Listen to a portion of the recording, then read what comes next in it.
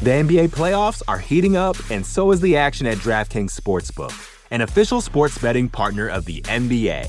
DraftKings brings you same-game parlays, live betting, odds boosts, and so much more. You can download the DraftKings Sportsbook app now and use code VOXMMA. That's code VOXMMA for new customers to get $150 in bonus bets when you bet just $5. Only on DraftKings. The crown is yours. Gambling problem? Call 1-800-GAMBLER. Or in West Virginia, visit 1-800-GAMBLER.net. In New York, call 877-8-HOPE-NY or text HOPE-NY 467-369. In Connecticut, help is available for problem gambling. Call 888-789-7777 or visit ccpg.org. Please play responsibly. On behalf of Boot Hill Casino and Resort in Kansas, 21 and over. Age varies by jurisdiction. Void in Ontario. Bonus bets expire 168 hours after issuance. See dkng.co/bball for eligibility and deposit restrictions, terms, and responsible gaming resources. You know how to book flights and hotels. All you're missing is a tool to help you plan that unbelievable travel experience. That's why you need Viator. Book guided tours, excursions, and more in one place. There are over 300,000 travel experiences to choose from, so you can find something for everyone. And Viator offers free cancellation and 24/7 customer support for worry-free travel. Download the Viator app now and use code Viator10 for 10% off your first booking in the app. Find travel experiences for you. Do more with Viator. You're listening to the Vox Media Podcast Network. This is What the Heck with Mike Heck on MMAfighting.com. Now, here is your host, Mike Heck. What the heck? Well, hello there, everybody, and welcome to a brand new edition of What the Heck right here on MMAfighting.com. I am Mike Heck. Hope you're all having a great week, perhaps still buzzing from that UFC 256 event this past Saturday night. That entire event ruled, in my opinion. 256 is the runaway event of the year. We'll be talking about how that event started, how that event ended on the program. As we're approaching award season, a lot of discussions to be had at the year-end awards, and a lot of that discussion comes from UFC 256. So if you checked out the event, you were happy about it. If you decided to pass on it, shame on you. Don't pass on these events. It was awesome. Go back and watch it. You will not be sorry. But if you missed it, we also dove deep into the main event from multiple journalistic opinions. Charles Oliveira's big win over Tony Ferguson. Kevin Holland's incredible capper to his 5-0 2020 on Between the Lengths with Jed Meshew, myself, and Sean Al-Shadi. So head on back into the archives after you watch this. You can check that out. But of course, the UFC ends their 2020 campaign this Saturday with UFC Vegas 17, the main event. Fascinating one. Stephen Wonderboy Thompson taking on the surging Jeff Neal, of course. The main event was originally supposed to be Leon Edwards against Khamzat Chimaev.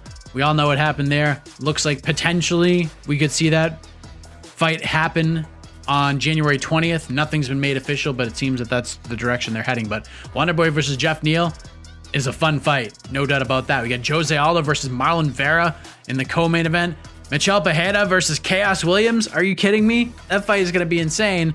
We got Anthony Pettis versus Alex Morano, Marlon Moraes versus Rob Font, and so much more. This is going to be a fun one to cap off 2020, that's for sure. But let us run down the lineup, and we'll get to our first guest. Wrapping us up, and if you missed it on Tuesday night when we released it, you can check it out on this show. My chat with Brandon Moreno following his incredible flyweight championship draw with Deiveson Figueiredo.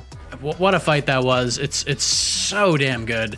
And Moreno has been one of my absolute favorite fighters to interview in 2020. You'll hear that conversation in its entirety at the tail end of the program. Chaos Williams, the aforementioned Chaos Williams, returns to the program, and man, is he focused on this fight with Michel Pereira on Saturday night at the Apex. We'll check in with the Ox Fighter, one of the breakout fighters of the year, a little bit later on. Chase Hooper will join us once again, coming off his come-from-behind third-round heel hook submission win over Peter Barrett to kick off UFC 256. And yes, he has gone back and watched the fight with commentary. We'll discuss that and much more with the 21-year-old Chase Hooper. After Wonderboy and Jeff Neal do the damn thing this Saturday, the next main event for the UFC will take place on January 16th as Max Holloway will fight Calvin Kattar in a massive featherweight matchup. We will speak with one Calvin Kattar in around 20 or so minutes. But first, we say hello to one of the big stars of UFC 256. And man, this guy delivered an outstanding finish of Daniel Pineda in the second round, 14 months away. His name, Cub Swanson. And I just want to throw this out there. Zoom. You guys know Zoom. It is a wonderful tool. It's been an exceptional help for businesses, for families around the world, especially during these trying times during this pandemic. But sometimes when you need Zoom to record interviews, it sucks. It kind of sucks from time to time. It is inconsistent. You never know what it's going to look like after you press stop after a recording. You just don't know how it's going to look. But it recorded this way, and it could be worse. You get to see Cub Swanson the entire time. At least you don't get to see this mug the entire time. But enjoy my chat with the one, the only Cub Swanson, kicking us off this week on What the Heck. All right, let's say hello to one of the big winners from this past Saturday's UFC 256 event. He knocks out Daniel Pineda in the second round, first fight in over 14 months. And in a year like this, we needed a good feel-good story, and that's exactly what we got on Saturday night. Cub Swanson joins the program. How are you, man? I'm doing great, thanks. That was some fight. I mean, that first round was absolutely insane. There was a little bit of everything. Leg kicks, fight was on the mat, on the feet, submission attempts, knockdowns, a little bit of everything, Cub. Heck of a first 5 minutes of action after 14 months away, was it not? Yeah. I was definitely trying not to get kicked in the leg so much, but yeah, that was a factor, and it made it an interesting fight. How was the leg feeling heading into the second round? Because clearly the momentum had shifted in your favor at the end of the round. It's kind of that mind over matter type of deal. What's your mind telling you as you're getting ready to head to the stool in between those two rounds? I knew it basically was telling me, like, look, you're fine right now, but let's not keep pushing it. Let's not take too many more of those. Let's get to work. That's pretty much what my mind was telling me in between rounds.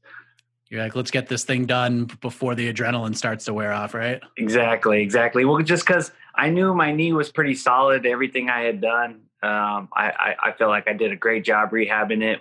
All the people I had around me helping me, everyone's like, just trust it. And yeah, I was trusting it, but maybe a little too much.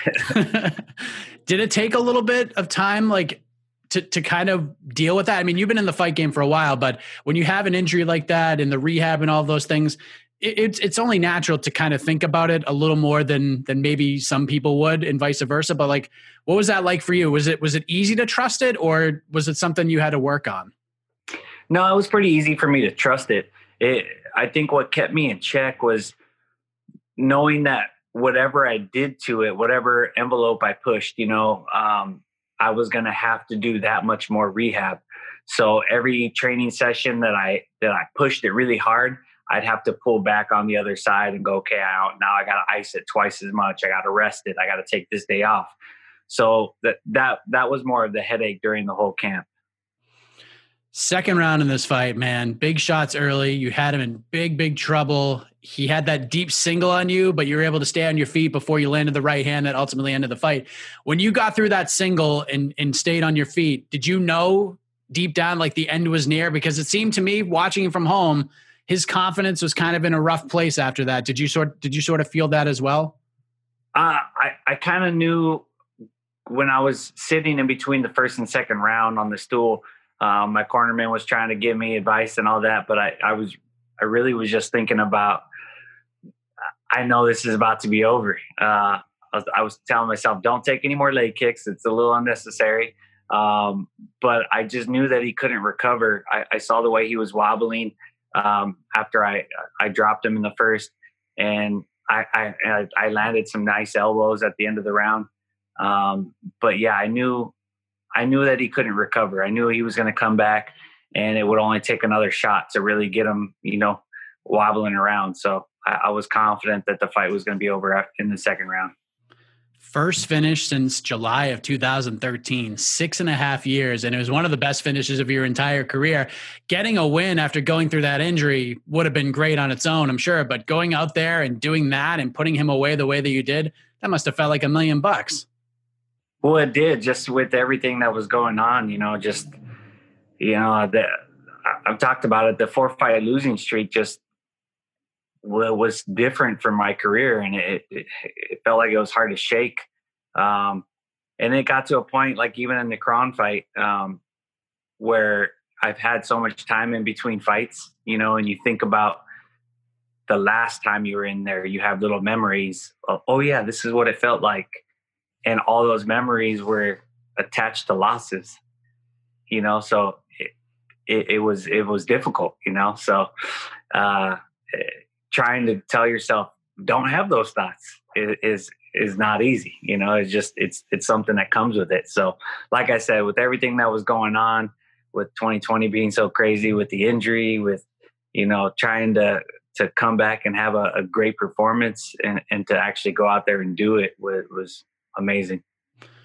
I've talked to so many fighters over the years, and I feel not all of them have felt this way, but I feel like a vast majority of them at some point in their career, they have to find the love for the sport again. Like, it just becomes taxing at times, especially doing what you guys do and training every day and getting in fights. Sometimes you win and sometimes you lose. You went through a rough stretch. Was there a time for you where you had to dig down and find that love for the sport again? Or did you always love it and never sort of veered away from you? Yeah, I mean, I've always loved it, but I think it's your motivation. For me, that's been the hardest thing was, when I was super young and everybody that, has been a fan of mine since like even the WEC days, I was just tough as nails, fearless. And that's what made me tick, and I'm not those things anymore. I'm fearless, but I plan ahead. I'm strategic. I'm smarter, that I'm just a different person than I was then. So I think that, digging down and finding out, where your head's at when the fight is about to come, that, I used to go to a dark place, and that's not really a place I want to go anymore. I got kids. I enjoy my life. I have a good time, and I don't feel like I needed to go there anymore. And this time was the first time I kind of accepted that, and just, it's like, hey, time to evolve. And I feel like I've been struggling with that over the last, 4 or 5 years, where sometimes you show up, sometimes you don't. You're like, what's my deal? And I feel like this one it clicked, and it was like, I felt like I graduated in a sense to a new level. Yeah, you accepted Cub 2.0 is here. Like now you're just a different, different mindset, different guy, different motivations. You weren't in the dark place heading into the fight, but like what kind of place were you in? Like, what was that? What were some of the things you were thinking about? Like, what were some of the different things that were going on in your mind? I was relaxed. Before I would listen to music. I would start to like let this dog out of me, and transform into like this dark part of me that was vicious. And I would come out and be pumped. But part of what the downside of that is, sometimes you could be too pumped and you're tight and you're not as fluid as you want to be. And I knew that for this fight, I needed to be fluid. I needed to go out there and be fast and be snappy. And so I thought that going to that place was just going to make me stiff and make me tight. And that wasn't going to be a good thing for me. And so I think when I thought about the way I go when I go spar these pro boxers all the time, and I'm like, man, these dudes hit hard. I need to be on point. And usually what I do is I'm just relaxed. I don't do a lot of warming up. I think about everything I'm going to be doing. And I just kind of took that approach. And I just it felt right. Did not having a crowd help that? Did it help enhance it? Because normally when you come out and you see all those people, you're just like, it's kind of hard not to get fired up and allow yourself to get in that place. Did not having a crowd sort of help enhance that in your mind a little bit? I think so. Yeah. And that was one of the things I was excited about. I was like, it's just one less thing that you got to deal with. And that was part of the reason I think I had to learn how to pump myself up too, was to even, I'm pretty shy, quiet person in general. So for me to have to go out and perform in front of 20,000 people, sometimes you do got to pump yourself up and kind of mentally prepare for that. And we'll see what happens when we get back to crowds, and how I'll make those adjustments. I think I'll do fine, but just for, this time, having no crowd and just being able to just focus on just that one task, it felt nice. Yeah, there's a lot of fighters that they actually prefer it. They prefer not fighting with the crowd because it takes some pressure off. It's almost like a high level sparring match, seems to be a cliched thing they say. And you can hear not just your corner, you can hear your opponent's corner. It's like, it's a little more relaxed, but it's like a little more primal too, in a way. Like, what did you think of the whole experience? Well, I also think that, because I was thinking about it when we first had the no crowd, fights started getting a little bit more brutal, I was like, this is interesting, that we're having, tougher fights. And it dawned on me finally, we always assume that the crowd is affecting the winner, but I think more so the crowd influences the loser. So when you're losing a fight and you're hearing boos and you're hearing, when you're getting hit, I think it's making fighters give in sooner. And I think since we've had no crowd, you're getting fighters not realizing they're losing is bad, and they're fighting harder and they're fighting longer. That's my theory. That's a really good way to look at it. What about do you notice a difference between like the big cage and the small cage? Because that's been like a big debate here in 2020 are the fights better in the big cage? Dana White said, there's no difference in the numbers, but it feels like with the fans and the media members are like, the small cage rules, because it seems like you can't help but have action. You know what I mean? Yeah. Well, I mean, it's old school WEC day size. So, it definitely forces more action. And then I was pretty happy because I have the same size at my UFC gym in Costa Mesa. And that's where I did all my training. So up until the last 2 weeks when things started to get shut down again, I was able to use that cage and have the exact same, replica. So I was happy with it. I thought he was going to try to take me down a little bit more. And so we were worried about the size being a factor, but it ended up being just fine. The post-fight interview is amazing because as a dad myself, like I totally understood where you're coming from. Like our kids can sometimes put us on this pedestal and it almost feels at times impossible to live up to that. And it gets into your mind a little bit. Like you're like, for you, like you're their superhero. Like you had a superhero like performance. Like it's amazing what the mind can do when things get tough. You can think about them and it gives you like that extra bit of oomph you need to get through those hard times. It seemed like in that moment, you knew you made him proud. And that's a pretty powerful thing, is it not?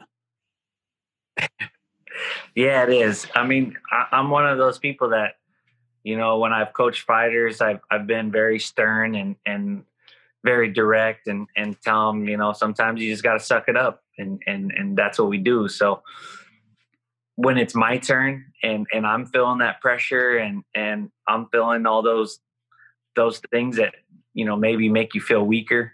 I just remind myself like, hey man, you preach it, you gotta be the man, you gotta do your thing. So, that's kind of the mindset I had and knowing that my kids are pretty young now, but they're going to look back on these days and they're going to be like, this is how you felt at that point and you still did it. That's inspiring. And that's kind of like how I was thinking about it. Also, I feel like this day and age, we got a lot of people that want to put on shows and, act a certain way. I feel like at this point in my career, I'm more inspirational to a lot of these up and coming fighters. And I want them to know like that everyone has these feelings, it's normal and it's part of it and it's good. It makes you stronger. It makes you learn how to deal with these kinds of things. So I don't want to put on this fake front like we're indestructible and like we don't have feelings and we don't, get scared. And I wanted to make that known that that we all deal with it. That's awesome, man. How old are your kids, if you don't mind me asking? I have a 3-year-old and two 2-year-olds. Oh, there you go. Oh boy. So you're running around like a madman. 3 kids in diapers. Yeah. It's crazy. So like, even now I got this broken hand. I'm still changing diapers. My wife is helping out a lot. But yeah, I'm, still got to get them out of their crib and change diapers and do all those things. So. Yeah. You can't, you can go between fights. You can't go between like rounds of being a dad. It just doesn't stop. Yeah. Yeah. And it shouldn't. Like, I got no excuse, I got, my hands hurt, but they still need their diaper changed and they still need to be fed and put to bed and all that stuff. There are many people out there in MMA Fanland, Cub, who thought you got the big fat hose job when it came to the bonuses. Like, the fight of the night was a no-brainer because the main event ruled. And then we knew Kevin Holland was going to get one because that knockout of Jacare was crazy. But there's a lot of folks who felt you should have got that 4th bonus over Rafael Fiziev because it seemed like yours was more emphatic and without any controversy whatsoever. What say you? Did you feel like you got shortchanged a little bit in the bonus department? I feel like if I said yeah, I'm being ungrateful because I've had so many. And it's funny, like some of my biggest knockouts, I didn't get bonuses. The George Roop fight, I didn't get it, and I made SportsCenter. This one, but it's okay as long as I'm always in contention. Then I'm doing my job. It's a stat that people would never say, but I'm pretty proud of is even all my losses were bonus involved. So I think aside from maybe 1 or 2. So I've won a lot of bonuses. I've helped other people get bonuses, but the fact of the matter is it's an exciting fight and the people want to watch it.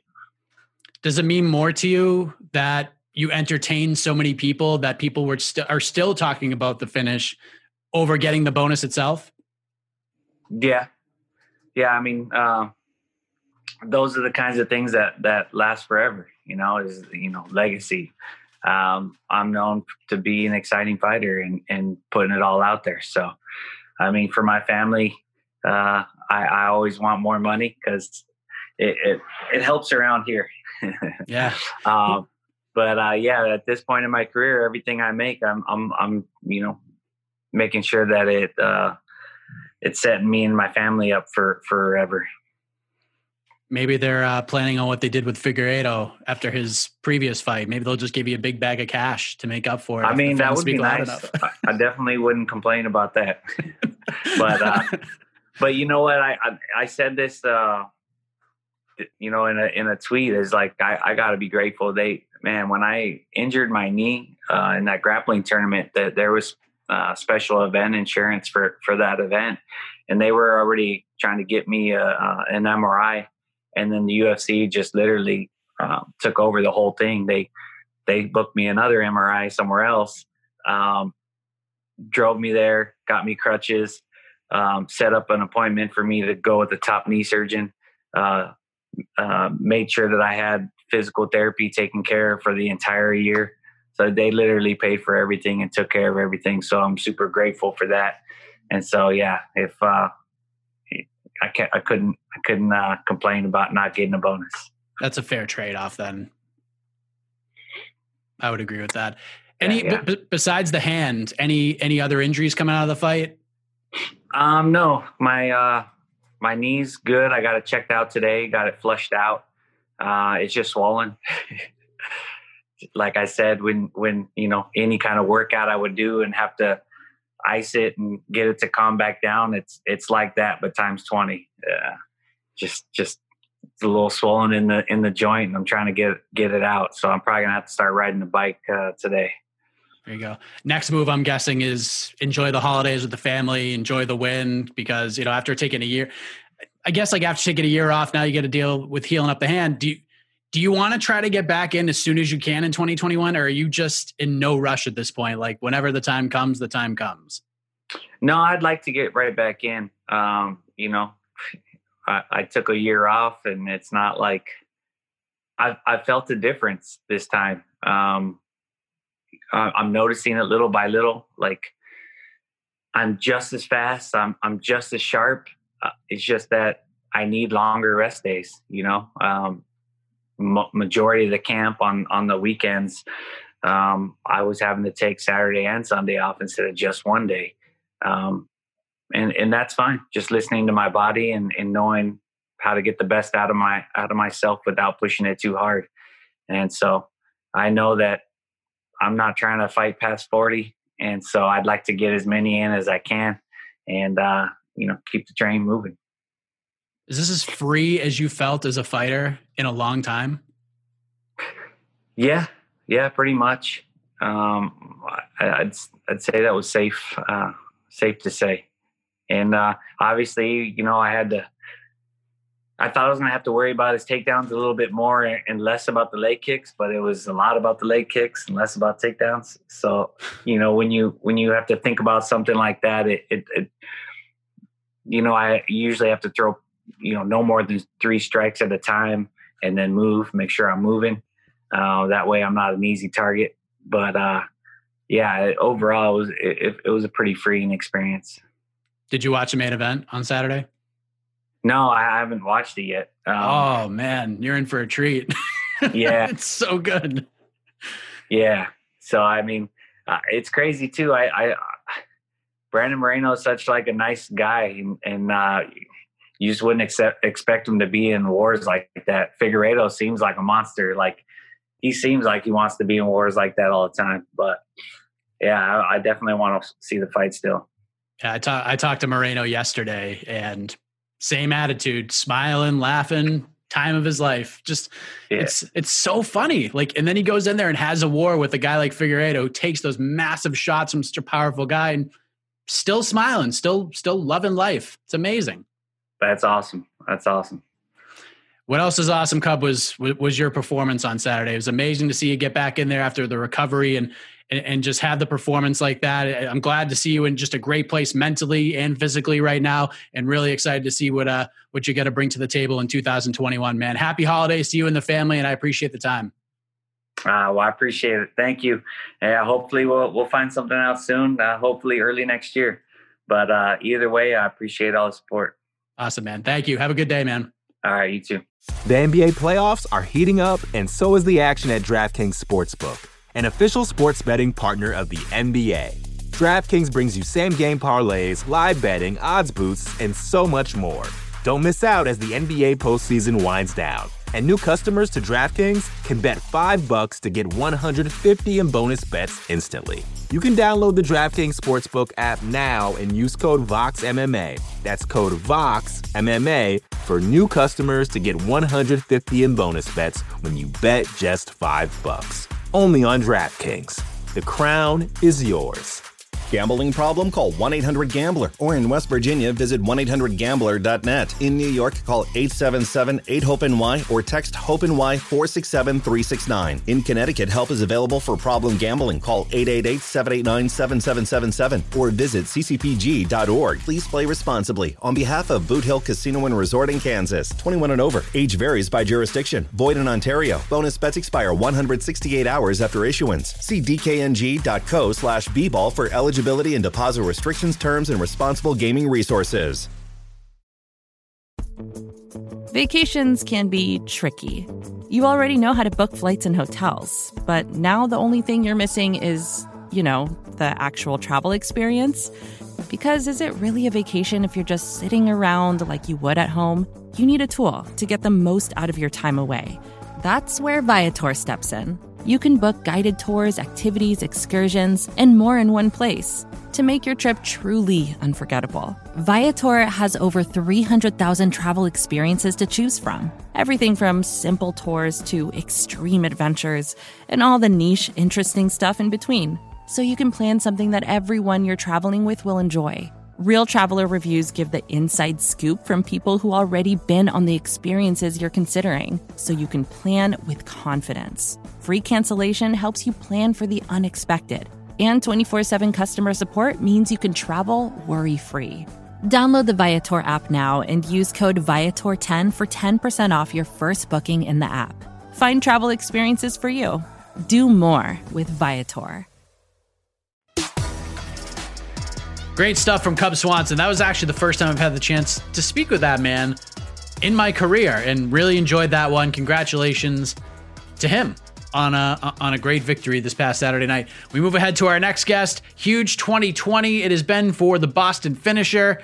Knockout win over Jeremy Stevens. That elbow. People forget about that when talking about the knockout of the year. That was a ferocious knockout at UFC 249. And then he had the 5-round decision win over Dan Ige in the main event on Fight Island in July. So big year for Calvin Kattar. Could be a massive 2021 for him because he's going to fight Max Holloway in the main event January 16th. Let us welcome back to the show, Calvin Kattar.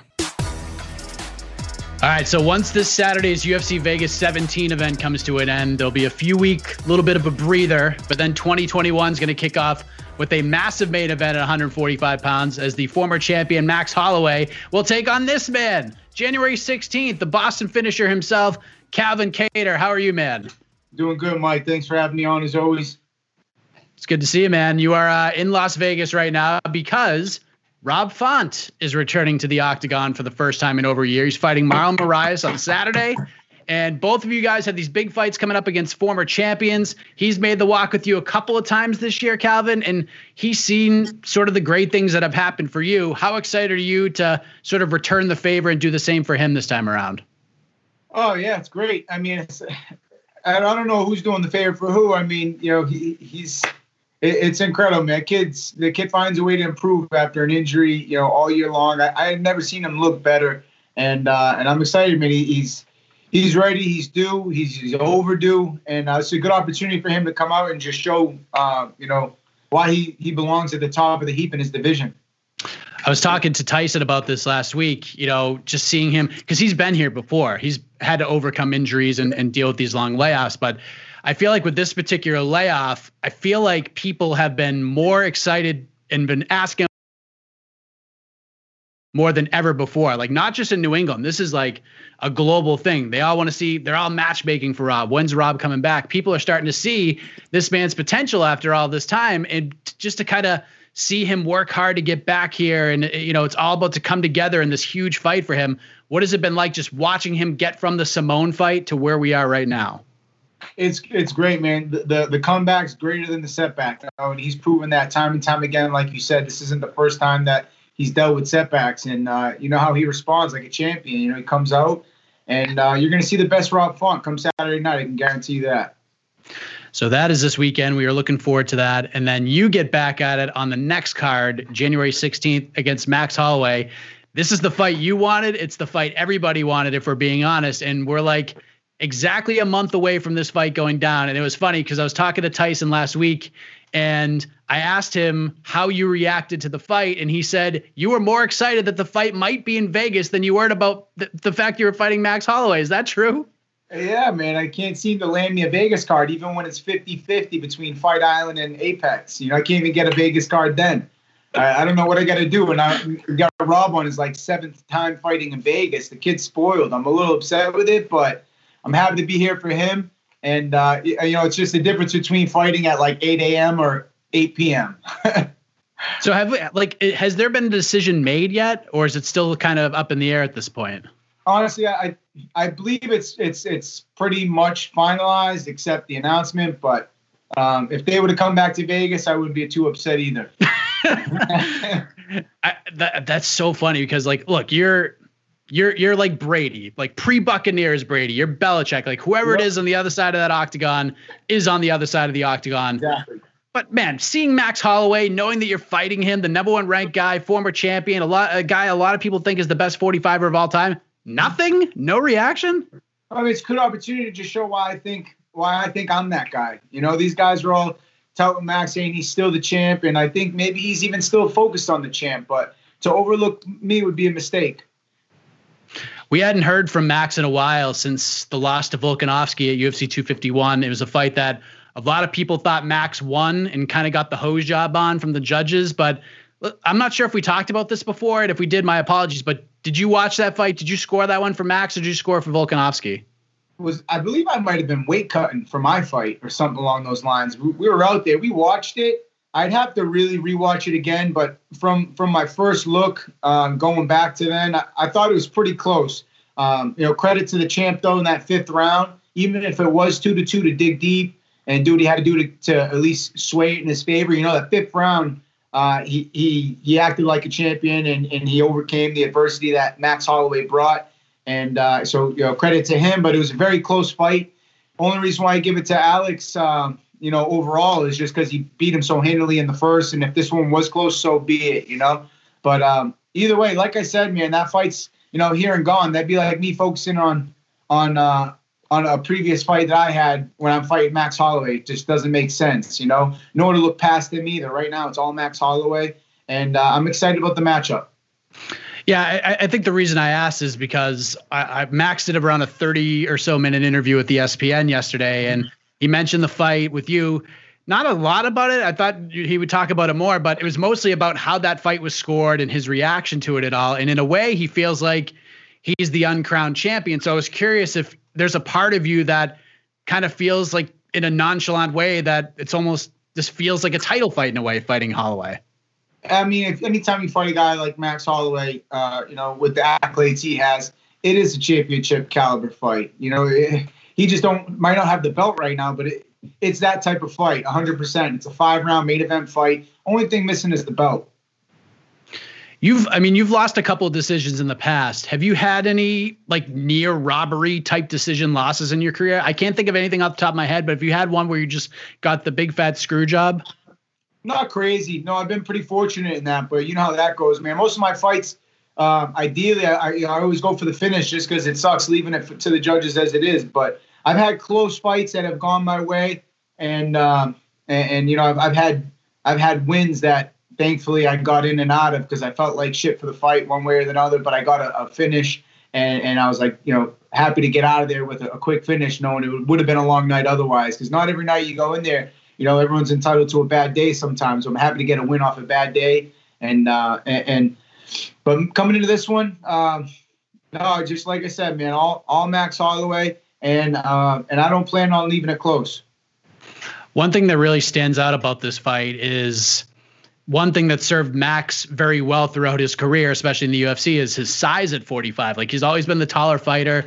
He seems to have the reach advantage in pretty much every single fight he has at 45. You guys are right around the same height. You might even be a little bit taller, but I know you have the reach advantage in this fight. How much of an impact do you think this has? Good questions, man. Like you said, it's different when you're fighting a guy that has similar reach and not only the reach, but can fight that style of fighting long or combat that. And, I think we both present problems that maybe neither of us had faced before. And we'll find out what's up come January 16th, man. It's coming close, like you said. We're about a month out now. And all it is here is just, finishing camp strong, dotting the I's, crossing the T's. And I've been ready to go all year long. So January 16th can't come soon enough. So you're in Vegas now. Are you going to corner Rob and then go back home and then come back, or are you here the rest of the time now? No, that would be nice. I don't think I could stay in Vegas that long, without getting into too much trouble. I like to stay here maybe max a week, but that's about it. So getting a little bit out here, give the PT. It's always great to come out here and break up camp, especially right around this time. Go home with a couple weeks left, finish strong, and then it's just following through with what we've been training all along and going out and getting the job done. But 1 month and we're right on schedule. People try to generalize fights. I think generalize is probably the right word to use here. They take singular words and they do this versus this. So when people look at this fight on paper, it's Max's volume versus Calvin's power. Yeah. Do you look at it in the same way? I feel like your volume is a little underrated here. Yeah, I usually try to dictate when you say who's going to win a fight. Generally, the way I would say it is, it'd be like if one guy can get off his game plan and the other guy can get off his. And most people, if they're a ground style fight, let's just say like an Ortega versus Zombie prior to that fight actually going down where Ortega pieced him up on the feet. You would think if Ortega can get it to the ground, he wins, or if Zombie can keep it on the feet. That's how they generalize, like you're saying. But as you see, sometimes the fights don't play out how they generalize, and Ortega pieced him up on the feet, didn't even touch the ground. So I try not to get too set on one way or another of getting the job done. I see myself getting my hand raised and then capitalizing on whatever he presents. The way you handle your business, Calvin, and we've talked about this many times in the past, it's the Patriots mindset, the New England Patriots mindset. Whatever the NFL puts on the schedule, that's the game you play. You handle your fighting career the same way. Whoever the UFC puts in front of me, that's who I'm going to punch in the face. I don't care who it is. And I think that's very commendable, Calvin. I think that's one of the things people like about you. But if you go up to the Super Bowl, man, every match is the Super Bowl. Everyone's the biggest one. Next one's the best one. But if you go out there on January 16th and you beat Max Holloway and you beat him without question, there's no robbery, no nothing, clear-cut decision, or you go out there and you do what nobody has done since early 2012 and you put away Max Blessed Holloway, your next fight has to be for the belt, right? Like there is no other way around it. The time for the next man up is over. It's title time, right? Yeah, definitely. And that's what I had said previous to getting the matchup with Max. I think anybody that wants to fight for the belt should have to go through Max, especially that one being so close. To bypass Max on your way to the belt just doesn't make sense to me. You want to be the champ, you got to take out Max Holloway on the way, and I have that opportunity in front of me. So, like you said, I think after Max, that would be the goal. And whoever wanted that opportunity had it when they could have fought Max. But I don't see too many people jumping at the bit to do it other than myself. Obviously, title implications are huge here, but just having a win over Max Holloway and just having that on your resume, is that just massive for you? Yeah, it's like you said, it's the title fight without the belt. His resume and accolades speak for itself. He's arguably one of the GOATs in the division, and what an opportunity to go out there and just show why I feel like I belong amongst the division's best. I feel like this question fails me every time, but I'm just going to go ahead and fire it out and see what happens. How do you get this thing done? January 16th. I know you're going to say I'm going to go get my hand raised, but maybe get a little spunk in you after a long day. I just gotta go out, man, and beat Calvin Kattar better than he could beat Max Holloway, and that'll be enough. Just go out, do what I do, and perform how I know I can. If I could do that, the rest will take care of itself. There is one thing I have to ask you about, Calvin, and I hate myself for having to do this, but the last time we spoke, it was right after the Ortega Korean Zombie fight, and we were trying to rush through this post-fight show so that we could watch the boxing. You want to watch the Lomachenko fight, okay? Since then, boxing has taken a wild turn, Calvin. We saw Tyson versus Jones. We saw Jake Paul knock out Nate Robinson. Now we're seeing Jake Paul and Conor. Now we're seeing Jake Paul throwing water balloons at Dylan Dennis and running away. That's your thoughts? Yeah, and now Logan Paul's going to box Floyd Mayweather. Like, as a boxing enthusiast, Calvin, what do you think of all this madness? It's got a lot of people's attention, but they're not really finding out who's the best fighter out of it all. It's just kind of a, entertainment. So let them have their fun. That knockout, I'll tell you on a serious note, that Teofimo Lopez fight, man, props to him. I think Loma just didn't step on the gas a little too soon. He stepped on a little too late, but what a hell of a fight that was. That kid's tough as nails, man. I'm excited to see those two, compete next. But as far as the rest of them, if I got nothing going on, maybe. Did you watch Tyson Jones? I did. That was interesting, man. At the age that they're at, they put it on the line.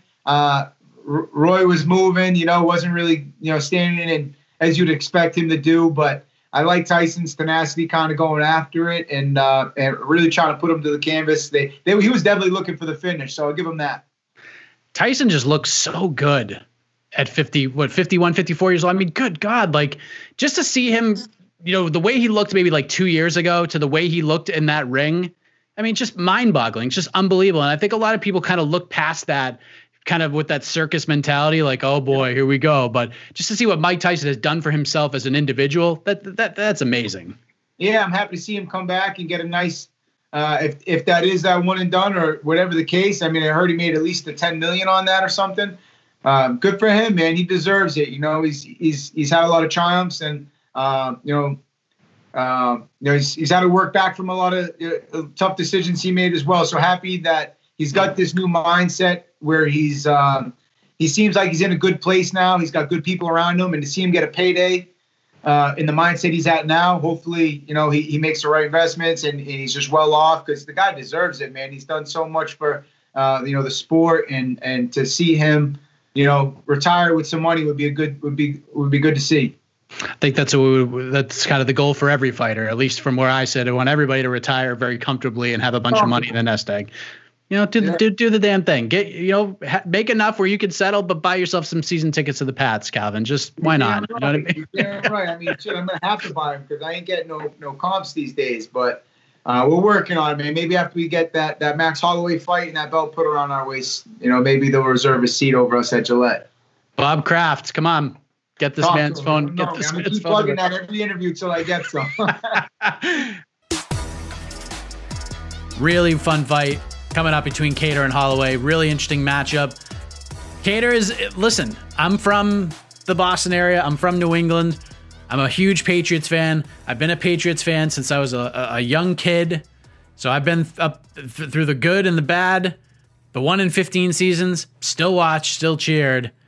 But Calvin Kattar just has that Bill Belichickian mentality. All those guys do. Tyson Chartier, his manager and coach, who was on the show last week. Rob Font, who's fighting Marlon Moraes this week. They all have that same mentality. It's different. It is refreshing at the same time. But if Calvin Kattar beats Max Holloway, it's time to start screaming from the rooftops. Title shot, title shot, title shot. And I think he knows that. I think they're going to get it. And especially if he beats Max Holloway, his next fight will have to be for the belt, no matter what's going on in this division. But that fight's so good. It's like one of those fights where I'm just like, I just am very excited to see how it's going to play out. It's like the late, great Gorilla Monsoon from old school WWF used to say. It's one of those like irresistible force meets the immovable object type of fights. Should be really good, very fascinating, coming up on January the 16th. Let us stick with the featherweight division and say hello to the Dream.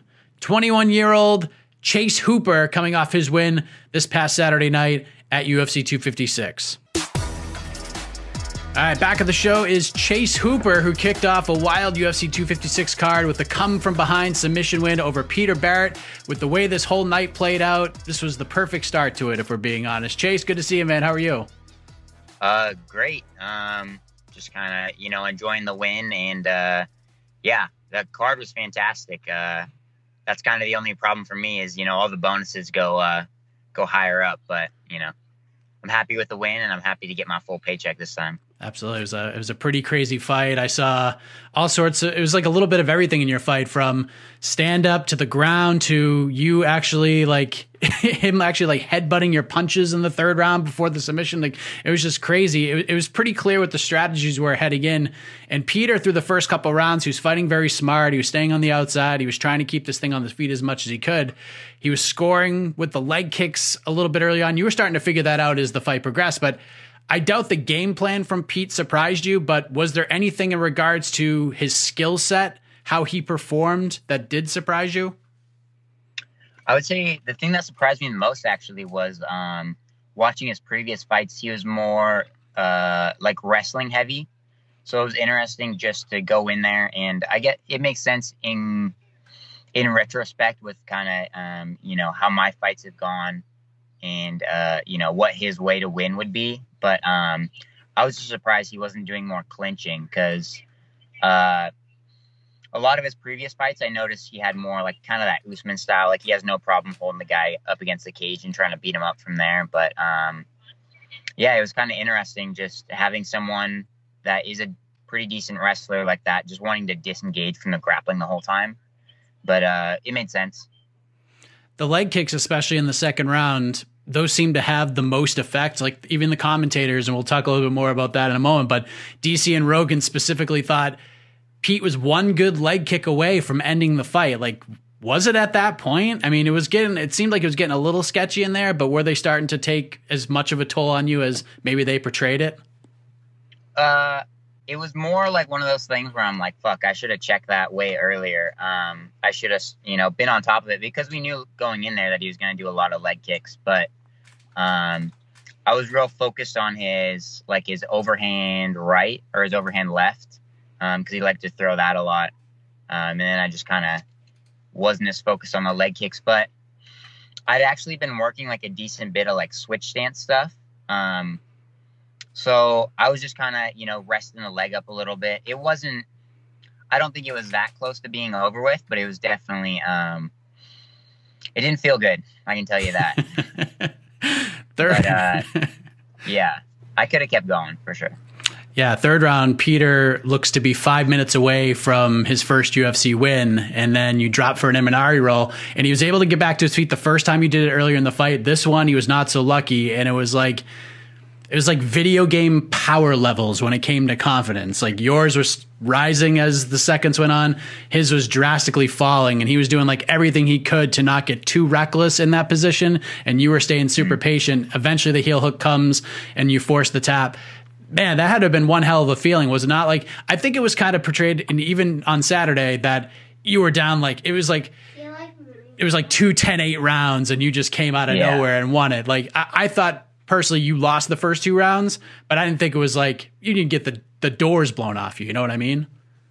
Yeah, like you can see by my face, like I don't have a mark on me type of thing. So it's like, it wasn't like a crazy, like Rocky, like comeback like that, but it was definitely, I feel like I let him control the distance too much. Like he had the cage control, and then also the leg kicks, obviously, because there wasn't a whole lot from either of us, like significantly back and forth, scoring wise. So I feel like those leg kicks definitely really added up for him in that second round.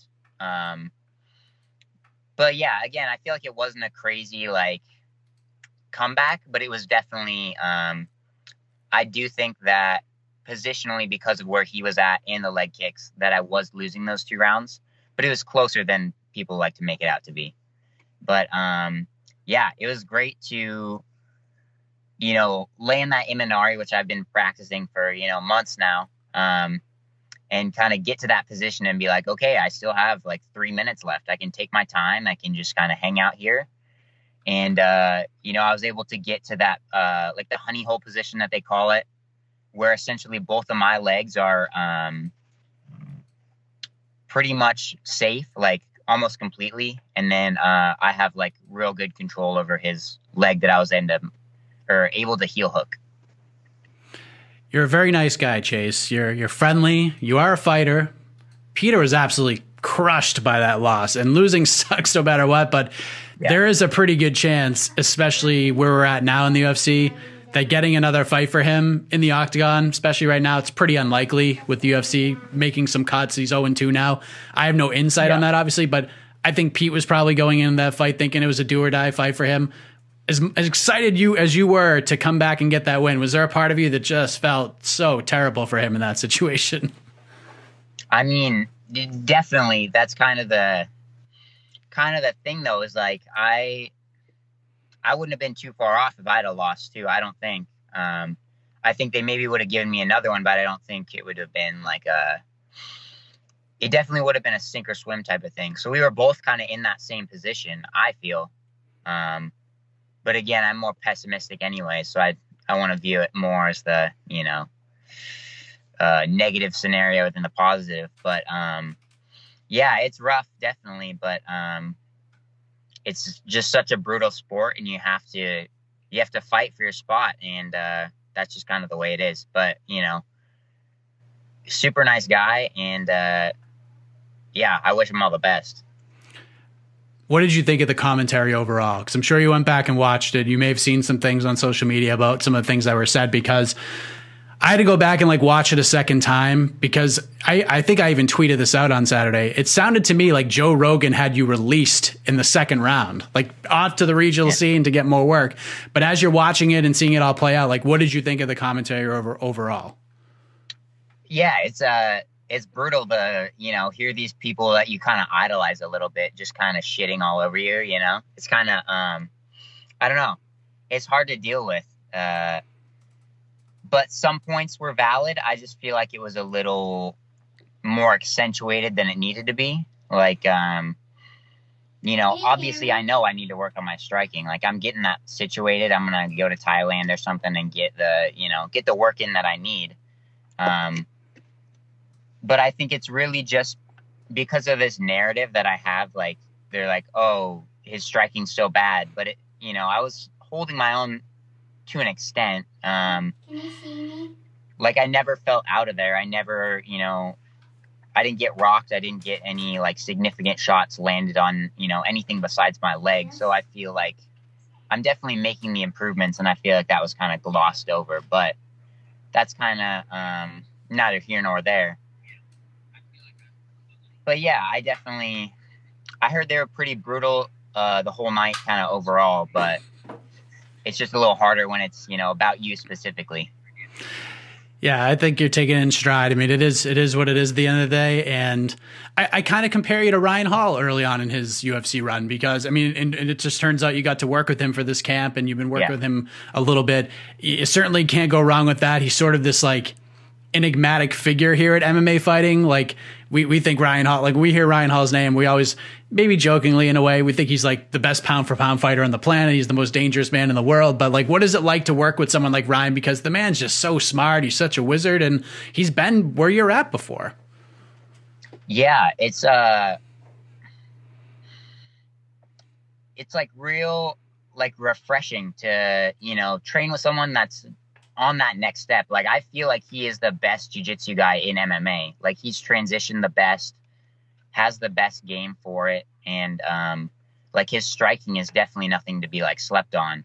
I've had him spin kick me in the head before, and it didn't feel very nice. But yeah, it's just refreshing to train with someone that high of a level, and it kind of makes me want to, get to that level someday. It's just kind of refreshing because you get kind of, I don't know, kind of lackadaisical. You're like, oh, I'm just training. I'm just doing this, whatever. And then you get to see that level where he's, just training every day, like so focused. And he's at such a high level. He has, all these high level guys that'll just jump in on him, back to back to back. And they're all struggling, and he's just, looking there half asleep like he always is. And it's crazy to watch. And it just kind of, makes me want to get to that level. Yeah, he went from being the guy in The Ultimate Fighter. People would like eye roll when he was booked to fight. They'd be like, "Oh God, here we go! It's the boring jiu-jitsu guy." And now he's dropping dudes in the octagon in his last couple of fights. Dropping Darren Elkins, that is very difficult to do. That guy's a savage, and Ryan Hall dropped him twice, I think, in his last fight. Yeah, that was a crazy fight. It's weird when you see someone like the jiu-jitsu guy, outstriking the striker, and it's kind of that's definitely something that I aspire to kind of get to, but taking it fight by fight, obviously. Did you get a chance to speak with your pop Ben Askren following the win? I think he texted me a little bit. We were also texting about some of our like funky family stuff, so it kind of worked out timing wise. So yeah.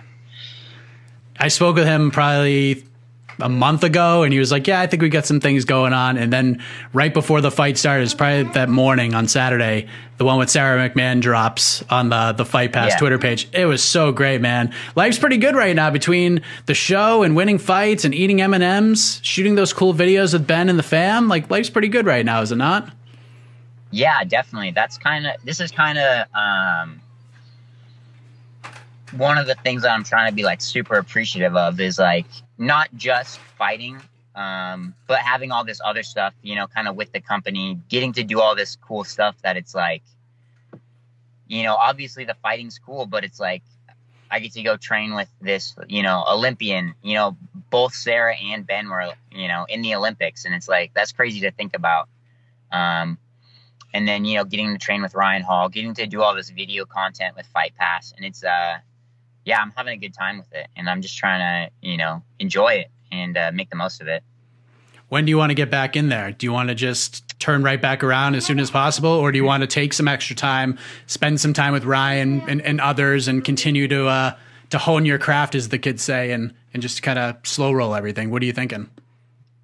I think just because at the end of the day, the fights don't get easier; they go the other way. So I'm actually looking at booking a flight to Thailand, spending some time out there, a couple weeks, and just working on the striking. I feel like I need to get crisper, just kind of sharpen everything up and, obviously try to go spend some more time with Ben, but more wrestling oriented. Maybe if I could get to Ryan Halls before the next fight, tune up some more stuff from there.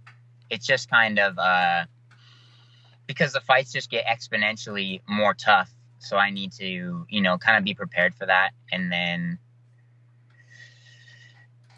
just kind of honing my craft overall and just getting better and showing people that I deserve to be here. So hopefully the commentary is not as negative next time. Listen, you're still winning fights. That's all that matters. They can say whatever they want, but you got your win bonus. That's all that matters. Have you been to Thailand before? Or is this the first time you've gone or that you're going? No, farthest I've been was like Mexico. So it's going to be a big one for me. There you go.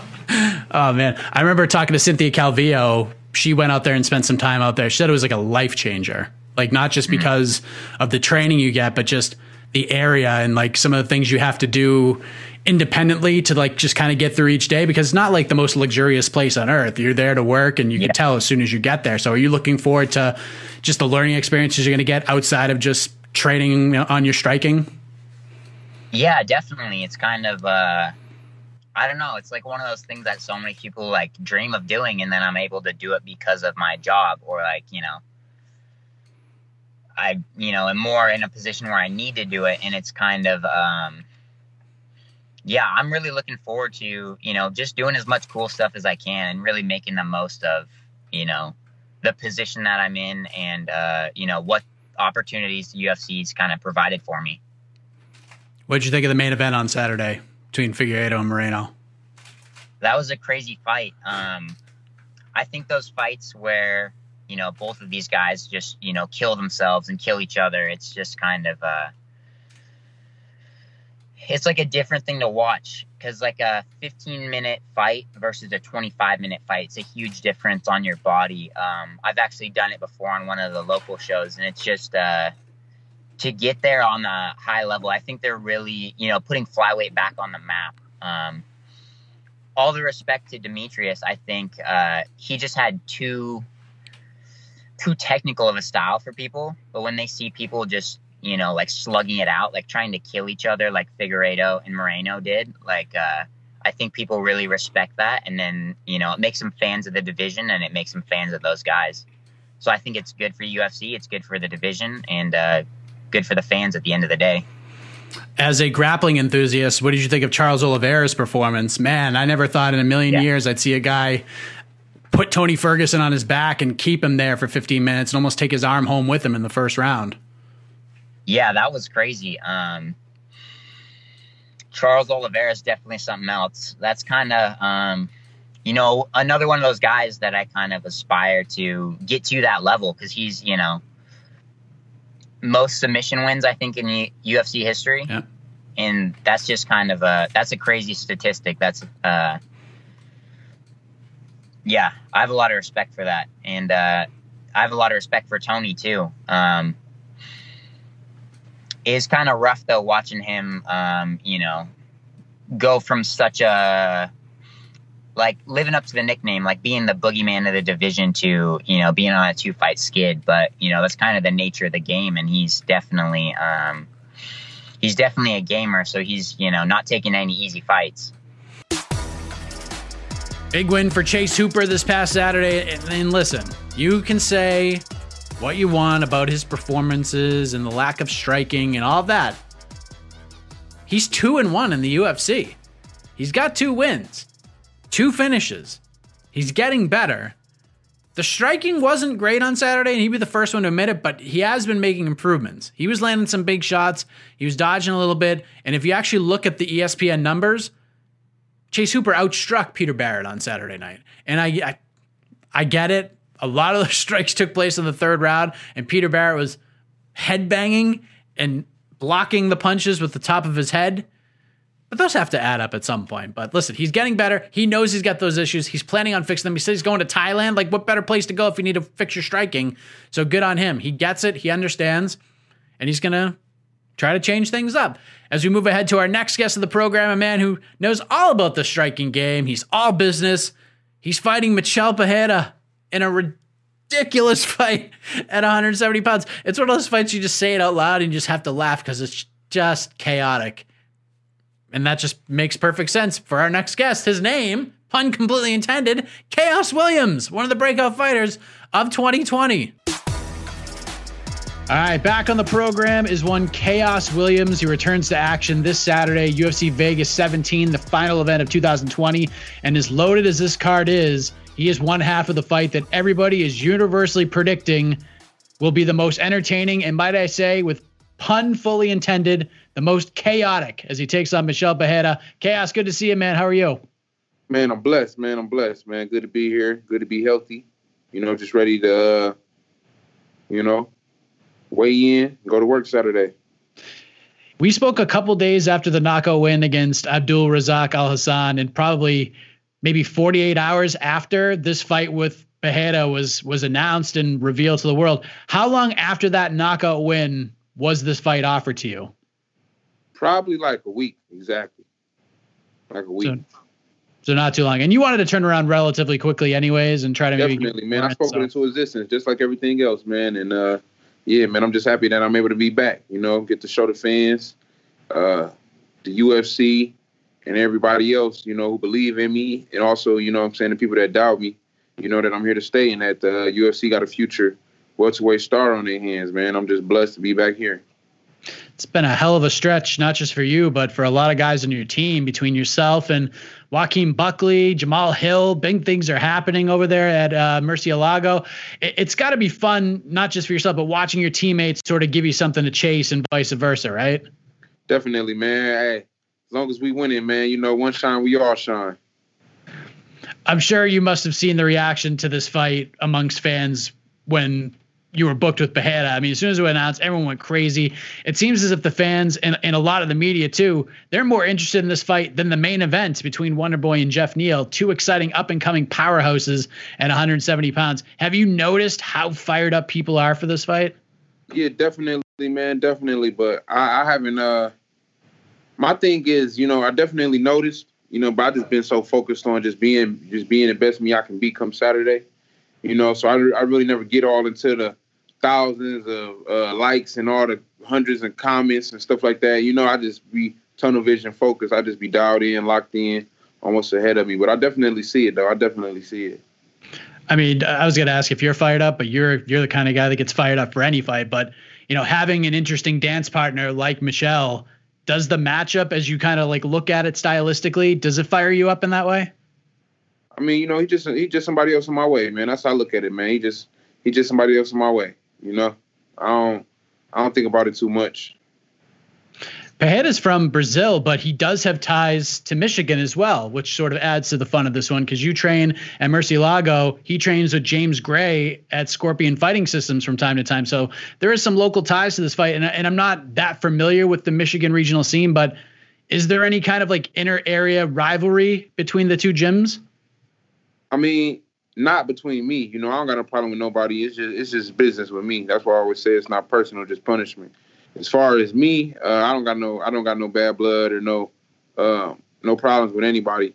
I can't say the same.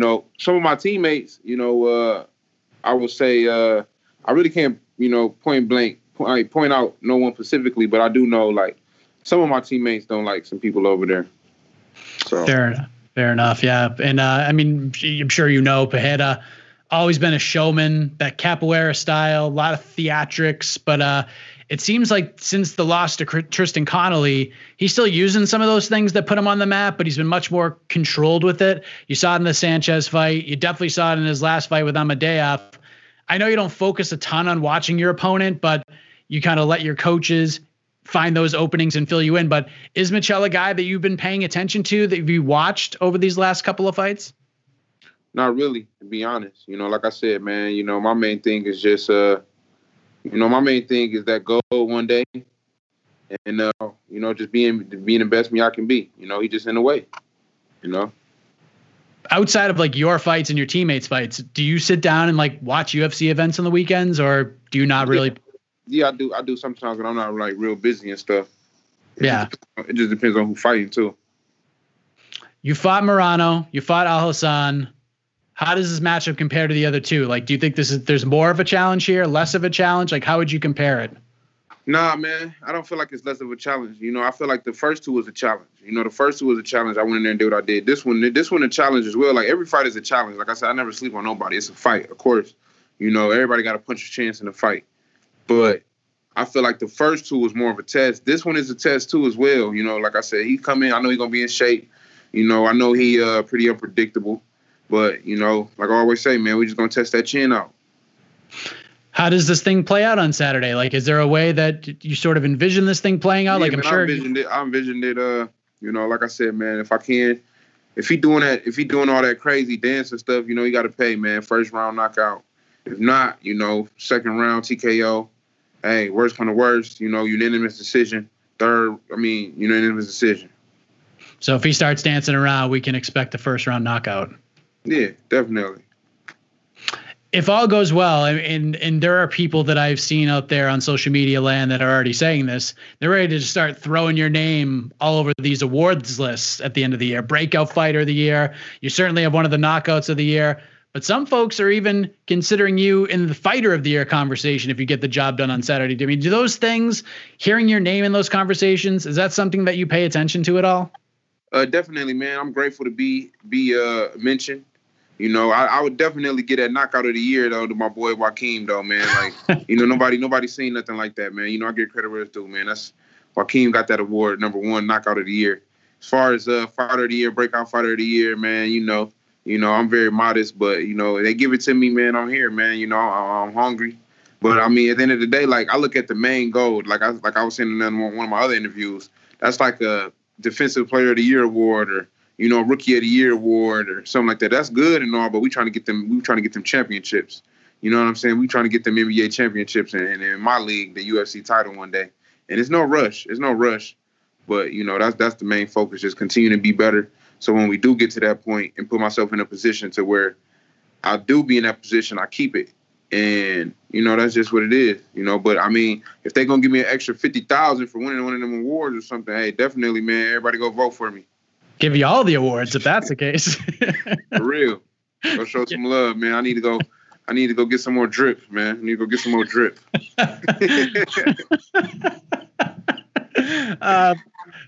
Did you watch UFC 256 on Saturday? Yeah, yep. What did you think of Kevin Holland's knockout?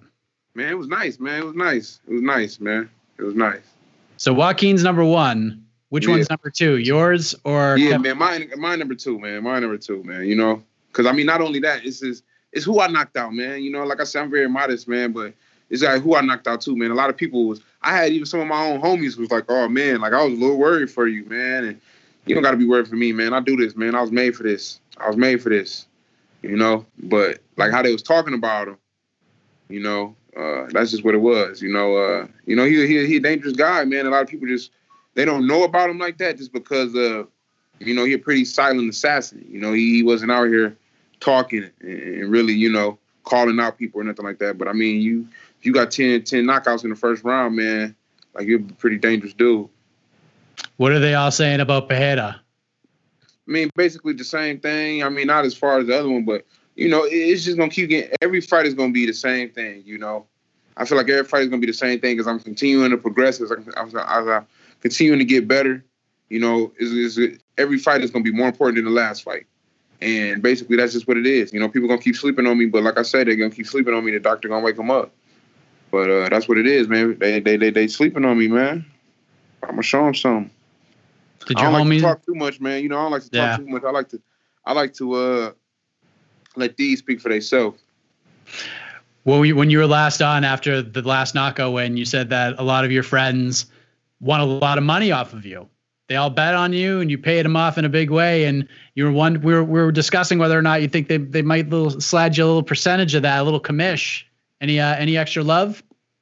I mean, yeah, definitely, man. I had a couple of my peoples, man. They show mad love, man. Mad love, man. I mean, I had people, man. I ain't even gonna put their business out there, but I had people betting some bands, and you know, people broke in just off the love. That's amazing. That's the way it should be. Definitely, man. I wasn't even expecting it, man. Like it was. I appreciate it too, man. Y'all know who you are. There is I'm just gonna go ahead and ask you about it because it's interesting kind of the connection to it, because your teammate, Joaquin Buckley, like we talked about, he's found himself in this rivalry with James Krause, who's in your weight class. And it seems like from talking to both guys, they both want the fight. And I don't know this for sure, but it sounds like being in different weight classes might be the holdup in just making this fight happen, because it seems like a no-brainer to make it. If that's the case, and I know you guys are both with the same management company, is that a fight that would make you interested after Saturday? You and Krause, considering you can have that chance to maybe get one back for your teammate there? Nah, man, I'm my own man. I'm my own man. And I don't want a conflict of interest, Like I said, we are managed by the same people. At the end of the day, if like I said, what shall be will be. If it was meant to happen, it's going to happen. But that's not nothing that I'm looking at. You get what I'm saying? Like, Joaquin got a problem with him. Hey, they both men. Let them do what they do. Me, I'm my own man. I don't got no problem with them. But yeah, man, that's their beef, man. Let them handle their beef. Well said. I'm glad you said it that way. I was kind of like pondering whether or not to ask it. I was like, you know what? I want to get your take, and that's the answer I was hoping you would give, Chaos. Let these two guys get after it, whether it's in the octagon or just on the mats or something. Just get into it, get it done, and let's move on with life, right? Yeah. But listen, you're the man. Hopefully, you get these individual awards and they throw you some 50 G's with that. But man, I need that, man. Need that. What you about to say? No, I was going to say, like, this fight has fight of the night. I mean, this fight has award money, bonus money written all over it, does it not? I mean, you're going to walk away, win, lose, or draw with some good money. Worst case scenario, this is fight of the night. Like, it has to be. Everyone is fired up for this one, Chaos. It's crazy. Yeah. Can't wait. There he is, Chaos Williams. The man is all business. He's done talking. Just wants to fight. It is time for face punching, ladies and gentlemen. He takes on Michel Pereira this Saturday. Featured bout, UFC Vegas 17. I can't wait to see how that thing plays out. And man, I can't get it out of my head. He just goes, if Michel Pereira starts dancing around, he's getting knocked out in the first round. Oh my goodness. Cannot wait to see how that fight plays out as we begin to put a bow on this edition of What the Heck. Still have a great conversation to come if you hadn't seen it already. But first, the usual big shout out and thank you to you for watching or listening to the program right now, for checking us out each and every week. It means the world. And a lot of people have been hitting me up over the last few weeks saying, how can we help? How can we help? Make sure you tell a friend, tell two friends, share the episode, retweet, all that good stuff. That is much appreciated. Big thank you to Casey Lyden on the production, Jose and Alex on the graphics, and dealing with me being a pain in the ass every single week. And as always, have a heck of a week, everybody. We wrap things up with my chat with the assassin baby himself. What a performance at UFC 256 in the main event. He did not walk away with the flyweight championship bout, but he probably walked away with a lot of fans and a lot of respect. Here he is, Brandon Moreno. Ladies and gentlemen, we were treated to an instant classic on Saturday night at UFC 256. The flyweight title was on the line between Deiveson Figueiredo and this man who for 25 minutes, they stood in front of each other and they put on the greatest flyweight fight of all time. One of the best fights of the year. One of my favorite fights of all time, if we're being honest. And it looks like we're going to see more of it because they fought to a draw. So let us say hello to one half of that unbelievable fight, the assassin baby himself, Brandon Moreno. Brandon, how are you, man? Yeah, man. Thank you. Right now I feel very sore with some pain, but happy. I'm proud of all this moment, I live in right now. I feel like I speak for all fans of the sport. Thank you for that incredible fight on Saturday night. I mean, it really was amazing to watch. And I've said this a few times.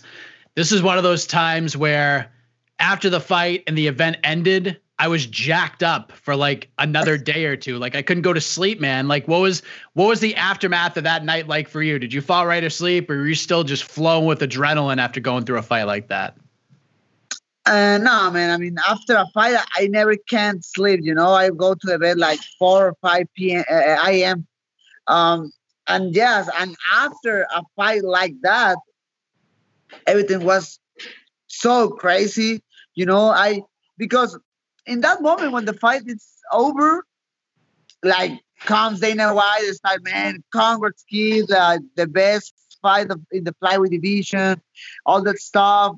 Like, oh, nice, But then I went to the hotel and started to check my cell phone and watch all the people talking about the fight.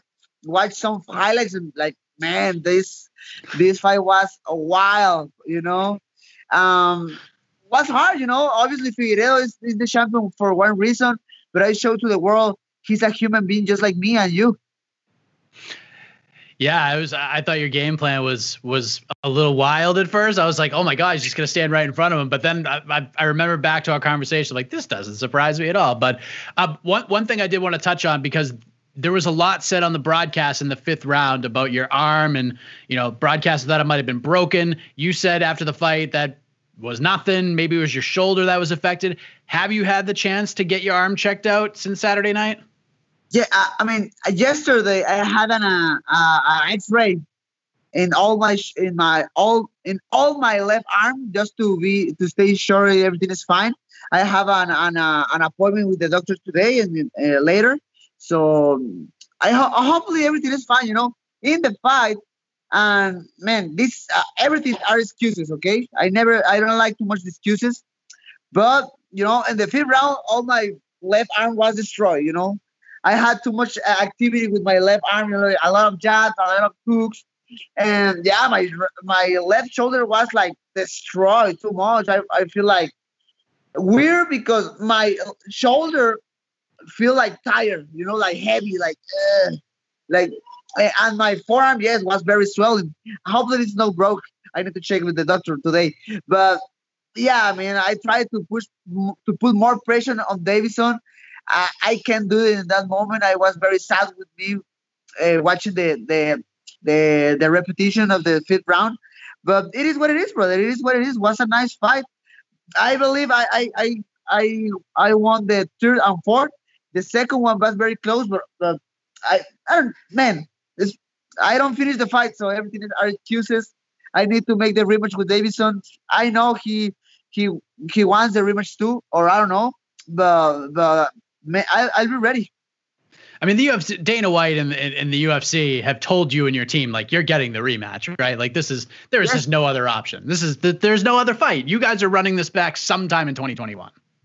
Yes, I mean, after the fight, Dana White had an interview with Megan, and I was waiting for an interview too. And Dana White finished the interview and come with me and my team and say, hey, enjoy the Christmas, enjoy your family, spend time with them, and see you next week. You have the rematch, definitely. It was the judges' scorecards were all over the place, Brandon. Like, you said you thought you won the 3rd round. There's a lot of people who thought you won the 3rd round. Not one judge gave you the 3rd round. All of them gave you the 4th round. One gave you the 2nd round. But one judge gives you the 5th round, which I thought was really interesting. Did you know that? Did you know that one judge gave you the 5th round? Right now, I'm trying to stay like a little bit far of the media, the analysts, to put my mind clear again. But man, to be honest, I feel I won the 3rd and 4th. The second one was close. I lost the first one. But I think I lost the 5th, just for the end of the round, because he take me down and throws like 2 or 3 punches directly to my face. So that's why I think I lost the fucking 5th round. But man, I know. I mean, that is the risk when you leave the decision to the judges, and I understand that.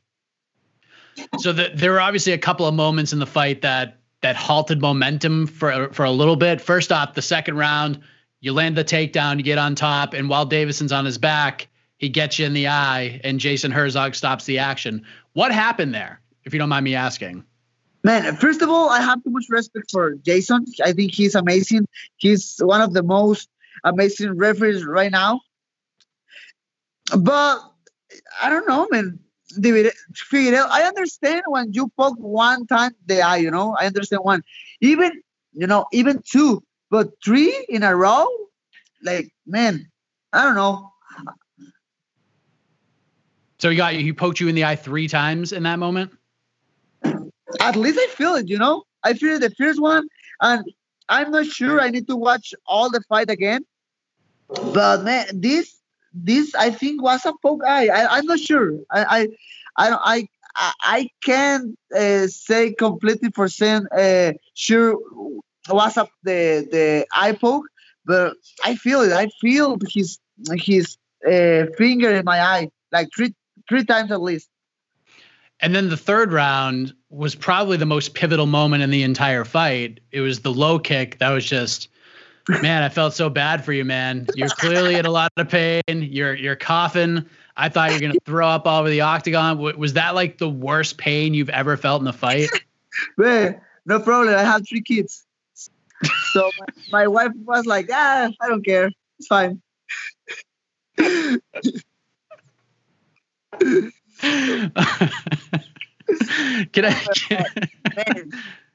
Yes, man, it was very painful, I think it was the first time I take my time, I was, when something like that happened, it's like, no, I'm fine, I want to fight. But Jason Kershaw comes with me and say, man, you relax, you can take your time. Like, fuck, man, okay, I need to take my time. I tried to go really fast to the fight because I knew Figueiredo was getting tired. But just I can do it. Yeah, I was going to ask you about that because everyone's like, oh, he better take the full 5 minutes here. And you were just like, you could tell that like you were conflicted. You were like, should I just get back in there 60 after this incredible pain that I'm in? Yeah. But it was like you found a halfway point between taking the full 5 and just getting right back in there. Yes, I mean, again, I saw Figueiredo, I saw Figueiredo was like, with his brief, very, very hard, brief. And I tried to recover yourself, go fast to the fight. But no, just I can do it. Just after that, I was very angry. I'm trying to push forward in that 3rd round and finish strong that round. And I think I do it.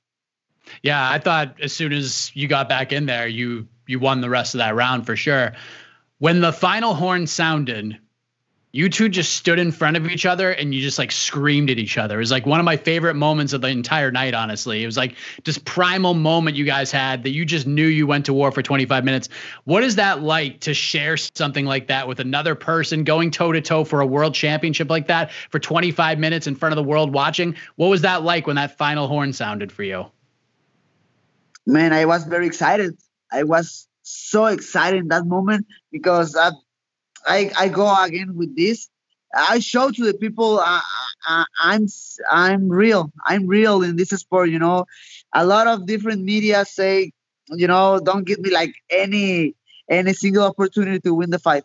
I understand because Figueiredo looks amazing in his last fight. With Joe, with Alex Perez. But man, I'm just a Mexican kid trying to do something here. Figueiredo is a human being just like me. And I try to show to the world I can do something in this sport, and that's it. I'll have you know, Brandon, that we did our preview show for the event on Friday, and Michael Chiesa was my special guest, and he picked you to win the fight. He thought you were going to win. He said there's something amazing in the air. He thought you were going to go in there and pull it off, and he was so close, man. He was so close to getting that right. We found out, and I don't know if you even know about this by now, but we found out after the fight that Deiveson Figueiredo was hospitalized the night before with stomach issues. He spoke with ESPN along with his manager, Waleed, and he said that he was in the hospital twice. I guess he got food poisoning, all sorts of craziness. Did you know about this at all? Because it seems like this fight, in a way, almost didn't happen on Saturday night. Man, that are excuses. Man, to be honest, that is very normal. I mean, it's not fine, but it's normal. I had 2 fights in the company where I feel very sick, and I went to fight. I never say nothing until this moment, and because man, I excuses. I mean, Dana White don't go to my hotel, to my room, and put a gun in my head, and say me, hey, you need to go to the fight. No, it's my responsibility. If he was sick and he doesn't feel really good, why he take the fight? I understand. You know, he was there and he's the main event. He has some responsibility with the company, but at the end of the day, it's our problem. You know, I can make excuses too. You know, with my arm. You know, to be honest with you, my left arm was in the 5th round was destroyed. You know, completely destroyed. I tried to go forward. I can do it in the 5th round. It's fine. Okay, it was a draw. I almost lost. If I lost that night, it's fine for me. Okay. Maybe he's trying to sell the rematch again, saying that like, hey, if I was healthy, I knocked this guy out. Man, come on. I don't know. It's fine. So you didn't know before the fight that this happened? No. To be honest, no. He told ESPN that had he not gotten sick the night before, the fight wouldn't have got out of the 1st round. Man, come on.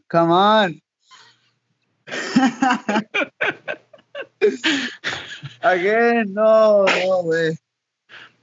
Can I ask you one thing about the scoring in MMA right now? I'm curious. Had you have known the scores, like I don't know if you've seen like Invicta. Invicta has, when they do their events in Kansas, they have open scoring. So the fighters know like what the scores are after each round. Yeah. Would you have liked to have known what the scores read in the 4th round? Like, are you a proponent for open scoring, especially after having a fight like that on Saturday? Maybe that, man, good question, you know, because if I knew the score until the 5th round, maybe, you know, not with my left arm, maybe I try something crazy, you know, like throw something crazy, like spinning shit or something like that. That knew that maybe help me, you know, in the fight. But I really believe we are good, you know. I think just the judges need to be more prepared, you know, not just boxing judges. You know, we need people with more experience about mixed martial arts. I think so. 2 last things before I let you go. I know you gotta go get that arm checked out. Yeah. Obviously, you got the rematch to look forward to in 2021. I know you're not even really thinking about that right now because when we last spoke, you said win, lose, or draw, win, lose, or tie. After this fight, we're going on vacation. Me and the family, we're getting out of here. And obviously, you have to heal up and stuff. If you had to guess, when do you think this rematch happens in a perfect world? In a perfect world, I prefer April because I need to recover myself very well. Go to Tijuana and start to train, you know, slowly, you know, step by step. And then make again, you know, training camp, game plan, you know. But I can be ready even in March, you know, even March. April is better for me. May or June is too much, I think so. Yeah, April seems like the sweet spot, Brandon. Gives you time to heal up, gives him time to heal up, full camps, and then we get after this thing. And you know what's crazy is you realize you might actually be spending like 50 more minutes with him in there because if you beat him in the rematch, they're likely going to do it again. And then if he wins, you're going to do it again. You guys could be tied together and fighting each other for like a year now, maybe more, right? Have you thought about that? Yes, brother. And I think that can make be more the flyweight division more excited, you know, and that makes me feel proud too because everybody talk about, you know, like Henry Cejudo, he saved the division, and I believe it. I believe that, to be honest. Davison Figueiredo keep the division. You know, Brandon Moreno maybe can help on that. That makes me feel nice. Yeah, man. Listen, I know you got to go, but I just want to say incredible fight. One of the best I've ever seen. And it's so wild, man. Like you were the 16th seed on the Ultimate Fighter. You got released and then you earned your way back into the UFC. You fight to a draw in a fight that everybody thought you won. and then you earned your way to a title fight. Did it on 3 weeks' notice after beating Brandon Royval.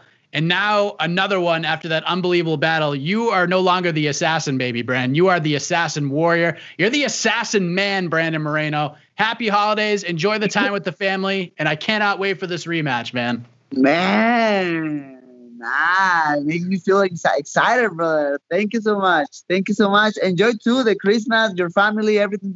These last weeks of this crazy 2020. We'll see what happens in 2021, but I know we'll be awesome. All right, man. All the best to you. You're listening to the Vox Media Podcast Network.